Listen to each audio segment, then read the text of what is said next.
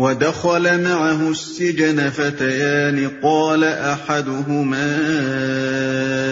إني أراني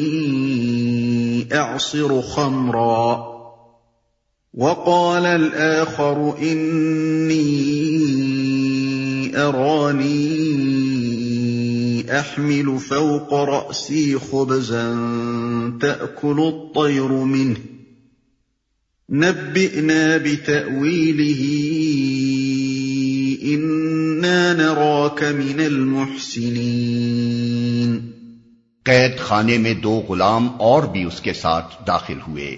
ایک روز ان میں سے ایک نے اس سے کہا، میں نے خواب میں دیکھا ہے کہ میں شراب کشید کر رہا ہوں۔ دوسرے نے کہا، میں نے دیکھا کہ میرے سر پر روٹیاں رکھی ہیں اور پرندے ان کو کھا رہے ہیں۔ دونوں نے کہا، ہمیں اس کی تعبیر بتائیے، ہم دیکھتے ہیں کہ آپ ایک نیک آدمی ہیں۔ قید خانے میں 2 غلام۔ غالباً اس وقت جبکہ حضرت یوسف علیہ السلام قید کیے گئے ان کی عمر 20-21 سال سے زیادہ نہ ہوگی۔ تلمود میں بیان کیا گیا ہے کہ قید خانے سے چھوٹ کر جب وہ مصر کے فرمانروا ہوئے تو ان کی عمر 30 سال تھی، اور قرآن کہتا ہے کہ قید خانے میں وہ بضع سنین یعنی کئی سال رہے۔ بضع کا اطلاق عربی زبان میں 10 تک کے عدد کے لیے ہوتا ہے۔ اس کے ساتھ داخل ہوئے۔ یہ 2 غلام جو قید خانے میں حضرت یوسف علیہ السلام کے ساتھ داخل ہوئے تھے، ان کے متعلق بائبل کی روایت ہے کہ ان میں سے ایک شاہ مصر کے ساقیوں کا سردار تھا اور دوسرا شاہی نان بائیوں کا افسر۔ تلمود کا بیان ہے کہ ان دونوں کو شاہ مصر نے اس قصور پر جیل بھیجا تھا کہ ایک دعوت کے موقع پر روٹیوں میں کچھ کرکراہٹ پائی گئی تھی اور شراب کے ایک گلاس میں مکھی نکل آئی تھی۔ ہم دیکھتے ہیں کہ آپ ایک نیک آدمی ہیں۔ اس سے اندازہ کیا جا سکتا ہے کہ قید خانے میں حضرت یوسف علیہ السلام کس نگاہ سے دیکھے جاتے تھے۔ اوپر جن واقعات کا ذکر گزر چکا ہے ان کو پیش نظر رکھنے سے یہ بات قابل تعجب نہیں رہتی کہ ان 2 قیدیوں نے آخر حضرت یوسف علیہ السلام ہی سے آ کر اپنے خواب کی تعبیر کیوں پوچھی اور ان کی خدمت میں یہ نظر عقیدت کیوں پیش کی کہ انا نراک من المحسنین، یعنی ہم تجھے احسان کرنے والوں میں سے دیکھتے ہیں۔ جیل کے اندر اور باہر سب لوگ جانتے تھے کہ یہ شخص کوئی مجرم نہیں ہے بلکہ ایک نہایت نیک نفس آدمی ہے، سخت ترین آزمائشوں میں اپنی پرہیزگاری کا ثبوت دے چکا ہے۔ آج پورے ملک میں اس سے زیادہ نیک انسان کوئی نہیں ہے، حتیٰ کہ ملک کے مذہبی پیشواؤں میں بھی اس کی نظیر مفقود ہے۔ یہی وجہ تھی کہ نہ صرف قیدی ان کو عقیدت کی نگاہ سے دیکھتے تھے بلکہ قید خانے کے حکام اور اہلکار تک ان کے معتقد ہو گئے۔ چنانچہ بائبل میں ہے کہ قید خانے کے داروغہ نے سب قیدیوں کو جو قید میں تھے یوسف علیہ السلام کے ہاتھ میں سونپا اور جو کچھ وہ کرتے اسی کے حکم سے کرتے تھے، اور قید خانے کا داروغہ سب کاموں کی طرف سے جو اس کے ہاتھ میں تھے بے فکر تھا۔ پیدائش باب 39 آیت 22 اور 23۔ قال لا يأتيكما طعام ترزقانه إلا نبأتكما بتأويله قبل أن يأتيكما ذلكما مما علمني ربي إني تركت ملة قوم لا يؤمنون بالله وهم بالآخرة هم كافرون واتبعت ملة آبائي إبراهيم وإسحاق ويعقوب ما كان لنا أن نشرك بالله من شيء ذلك من فضل الله علينا وعلى الناس ولكن أكثر الناس لا يشكرون۔ یوسف نے کہا، یہاں جو کھانا تمہیں ملا کرتا ہے اس کے آنے سے پہلے میں تمہیں ان خوابوں کی تعبیر بتا دوں گا۔ یہ علم ان علوم میں سے ہے جو میرے رب نے مجھے عطا کیے ہیں۔ واقعہ یہ ہے کہ میں نے ان لوگوں کا طریقہ چھوڑ کر جو اللہ پر ایمان نہیں لاتے اور آخرت کا انکار کرتے ہیں، اپنے بزرگوں ابراہیم، اسحاق اور یعقوب کا طریقہ اختیار کیا ہے۔ ہمارا یہ کام نہیں ہے کہ اللہ کے ساتھ کسی کو شریک ٹھہرائیں۔ در حقیقت یہ اللہ کا فضل ہے ہم پر اور تمام انسانوں پر کہ اس نے اپنے سوا کسی کا بندہ ہمیں نہیں بنایا، مگر اکثر لوگ شکر نہیں کرتے۔ یا صاحبی السجن اارباب متفرقون خیر ام اللہ الواحد القہار ما تعبدون من دونه الا اسماء سميتموها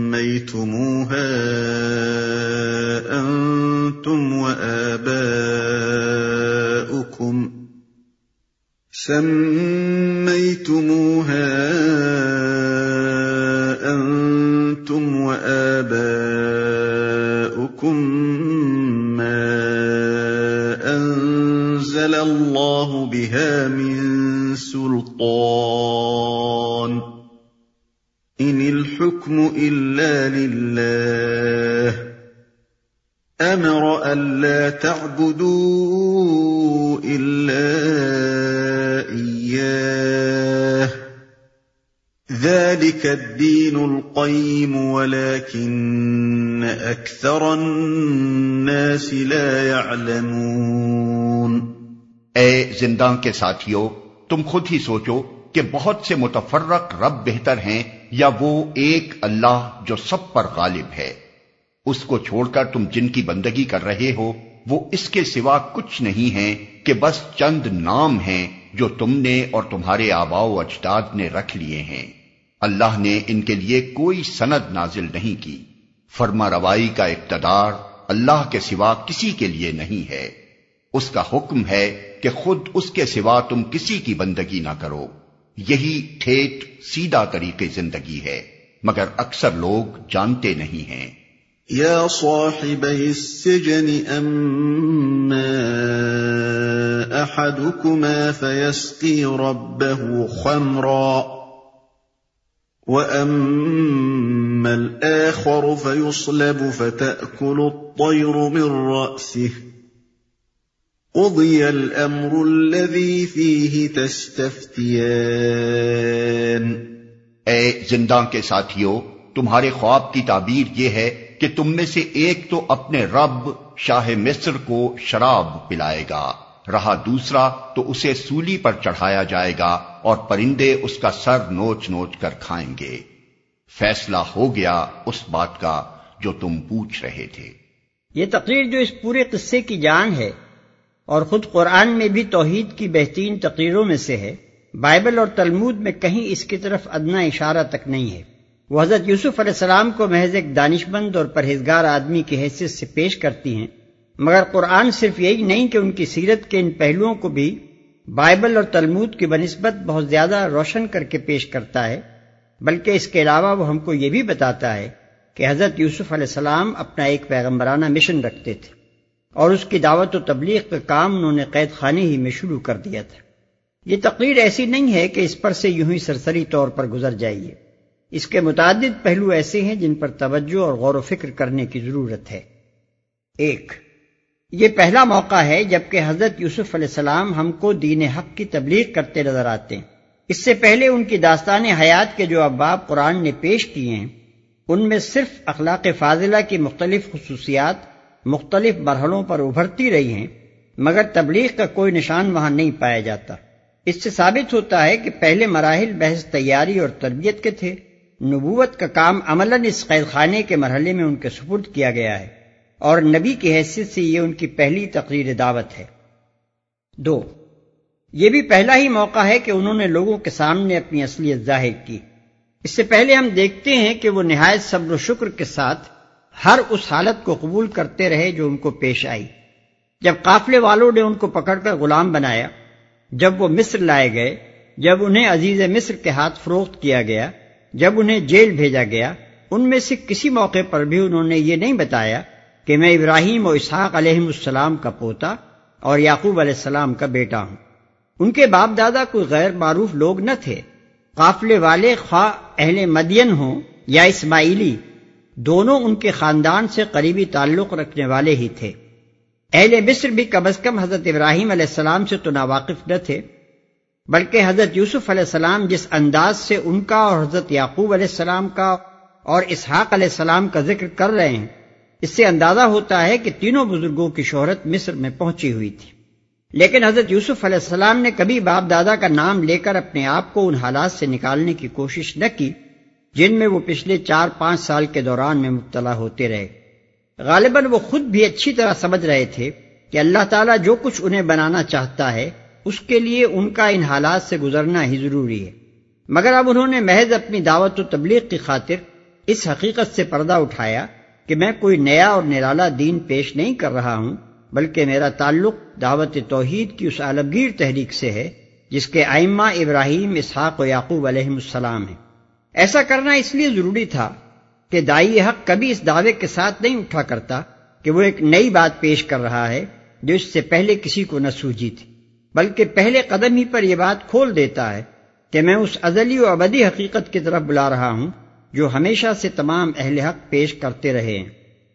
3، پھر حضرت یوسف علیہ السلام نے جس طرح اپنی تبلیغ کے لیے موقع نکالا اس میں ہم کو حکمت تبلیغ کا ایک اہم سبق ملتا ہے۔ 2 آدمی اپنا خواب بیان کرتے ہیں اور اپنی عقیدت مندی کا اظہار کرتے ہوئے اس کی تعبیر پوچھتے ہیں۔ جواب میں آپ فرماتے ہیں کہ تعبیر تو میں تمہیں ضرور بتاؤں گا، مگر پہلے یہ سن لو کہ اس علم کا ماخذ کیا ہے جس کی بنا پر میں تمہیں تعبیر دیتا ہوں۔ اس طرح ان کی بات میں سے اپنی بات کہنے کا موقع نکال کر آپ ان کے سامنے اپنا دین پیش کرنا شروع کر دیتے ہیں۔ اس سے یہ سبق ملتا ہے کہ فی الواقع کسی شخص کے دل میں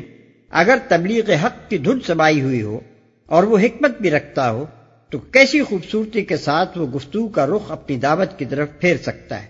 جسے دعوت کی دھن لگی ہوئی نہیں ہوتی اس کے سامنے تو مواقع پر مواقع آتے ہیں اور وہ کبھی محسوس نہیں کرتا کہ یہ موقع ہے اپنی بات کہنے کا، مگر وہ جسے دھن لگی ہوئی ہوتی ہے وہ موقع کی تاک میں لگا رہتا ہے اور اسے پاتے ہی اپنا کام شروع کر دیتا ہے۔ البتہ بہت فرق ہے حکیم کی موقع شناسی میں اور اس نادان مبلغ کی بھونڈی تبلیغ میں جو موقع و محل کا لحاظ کیے بغیر لوگوں کے کانوں میں زبردستی اپنی دعوت ٹھوسنے کی کوشش کرتا ہے اور پھر لیچڑ پن اور جھگڑالو پن سے انہیں الٹا متنفر کر کے چھوڑتا ہے۔ 4، اس سے یہ بھی معلوم کیا جا سکتا ہے کہ لوگوں کے سامنے دعوت دین پیش کرنے کا صحیح ڈھنگ کیا ہے۔ حضرت یوسف علیہ السلام چھوٹتے ہی دین کے تفصیلی اصول اور ضوابط پیش کرنے شروع نہیں کر دیتے، بلکہ ان کے سامنے دین کے اس نقطۂ آغاز کو پیش کرتے ہیں جہاں سے اہل حق کا راستہ اہل باطل کے راستے سے جدا ہوتا ہے، یعنی توحید اور شرک کا فرق۔ پھر اس فرق کو وہ ایسے معقول طریقے سے واضح کرتے ہیں کہ عقل عام رکھنے والا کوئی شخص اسے محسوس کیے بغیر نہیں رہ سکتا۔ خصوصیت کے ساتھ جو لوگ اس وقت ان کے مخاطب تھے ان کے دل و دماغ میں تو تیر کی طرح یہ بات اتر گئی ہوگی، کیونکہ وہ نوکر پیشہ غلام تھے اور اپنے دل کی گہرائیوں میں اس بات کو خوب محسوس کر سکتے تھے کہ ایک آقا کا غلام ہونا بہتر ہے یا بہت سے آقاؤں کا، اور سارے جہان کے آقا کی بندگی بہتر ہے یا بندوں کی بندگی۔ پھر وہ یہ بھی نہیں کہتے کہ اپنا دین چھوڑو اور میرے دین میں آ جاؤ، بلکہ ایک عجیب انداز میں ان سے کہتے ہیں کہ دیکھو اللہ کا یہ کتنا بڑا فضل ہے کہ اس نے اپنے سوا ہم کو کسی کا بندہ نہیں بنایا، مگر لوگ اس کا شکر ادا نہیں کرتے اور خواہ مخواہ خود گھڑ گھڑ کر اپنے رب بناتے اور ان کی بندگی کرتے ہیں۔ پھر وہ اپنے مخاطبوں کے دین پر تنقید بھی کرتے ہیں، مگر نہایت معقولیت کے ساتھ اور دل آزاری کے ہر شائبے کے بغیر۔ بس اتنا کہنے پر اکتفا کرتے ہیں کہ یہ معبود جن میں سے کسی کو تم انداتا، کسی کو خداوند نعمت، کسی کو مالک زمین اور کسی کو رب دولت یا مختار صحت و مرض وغیرہ کہتے ہو، یہ سب خالی خولی نام ہی ہیں۔ ان ناموں کے پیچھے کوئی حقیقی انداتائی و خداوندی اور مالکیت و ربوبیت موجود نہیں ہے۔ اصل مالک اللہ تعالیٰ ہے جسے تم بھی کائنات کا خالق و رب تسلیم کرتے ہو، اور اس نے ان میں سے کسی کے لیے بھی خداوندی اور معبودیت کی کوئی سند نہیں اتاری ہے۔ اس نے تو فرمانروائی کے سارے حقوق اور اختیارات اپنے ہی لیے مخصوص رکھے ہیں اور اس کا حکم ہے کہ تم اس کے سوا کسی کی بندگی نہ کرو۔ 5، اس سے یہ بھی اندازہ کیا جا سکتا ہے کہ حضرت یوسف علیہ السلام نے قید خانے کی زندگی کے یہ 8-10 سال کس طرح گزارے ہوں گے۔ لوگ سمجھتے ہیں کہ قرآن میں چونکہ ان کے ایک ہی وعد کا ذکر ہے اس لیے انہوں نے صرف ایک ہی دفعہ دعوت دین کے لیے زبان کھولی تھی، مگر اول تو ایک پیغمبر کے متعلق یہ گمان کرنا ہی سخت بدگمانی ہے کہ وہ اپنے اصل کام سے غافل ہوگا۔ پھر جس شخص کی تبلیغی دھن کا یہ حال تھا کہ 2 آدمی تعبیر خواب پوچھتے ہیں اور وہ اس موقع سے فائدہ اٹھا کر دین کی تبلیغ شروع کر دیتا ہے، اس کے متعلق یہ کیسے گمان کیا جا سکتا ہے کہ اس نے قید خانے کے یہ چند سال خاموش ہی گزار دیے ہوں گے۔ وقال للذي ظن أنه ناج منهم اذكرني عند ربك فأنساه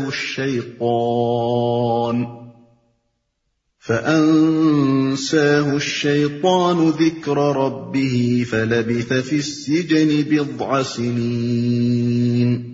پھر ان میں سے جس کے متعلق خیال تھا کہ وہ رہا ہو جائے گا، اس سے یوسف نے کہا کہ اپنے رب شاہ مصر سے میرا ذکر کرنا،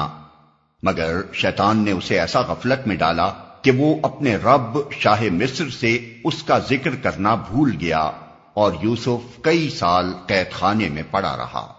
اس مقام کی تفسیر بعض مفسرین نے یہ کی ہے کہ شیطان نے حضرت یوسف علیہ السلام کو اپنے رب یعنی اللہ تعالیٰ کی یاد سے غافل کر دیا، اور انہوں نے ایک بندے سے چاہا کہ وہ اپنے رب یعنی شاہ مصر سے ان کا تذکرہ کر کے ان کی رہائی کی کوشش کرے۔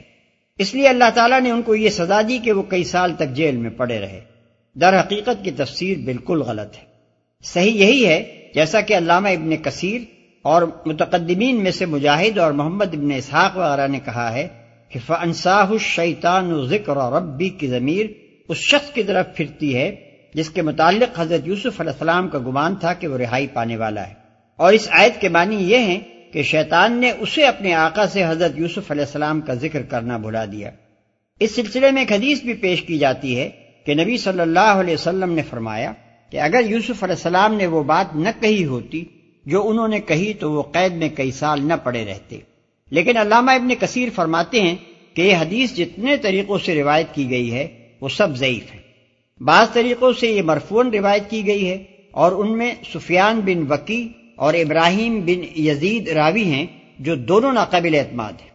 اور بعض طریقوں سے یہ مرسلن روایت ہوئی ہے، اور ایسے معاملات میں مرسلات کا اعتبار نہیں کیا جا سکتا۔ علاوہ بری درایت کے اعتبار سے بھی یہ بات باور کرنے کے قابل نہیں ہے کہ ایک مظلوم شخص کا اپنی رہائی کے لیے دنیاوی تدبیر کرنا خدا سے غفلت اور توکل کے فقدان کی دلیل قرار دیا گیا ہوگا۔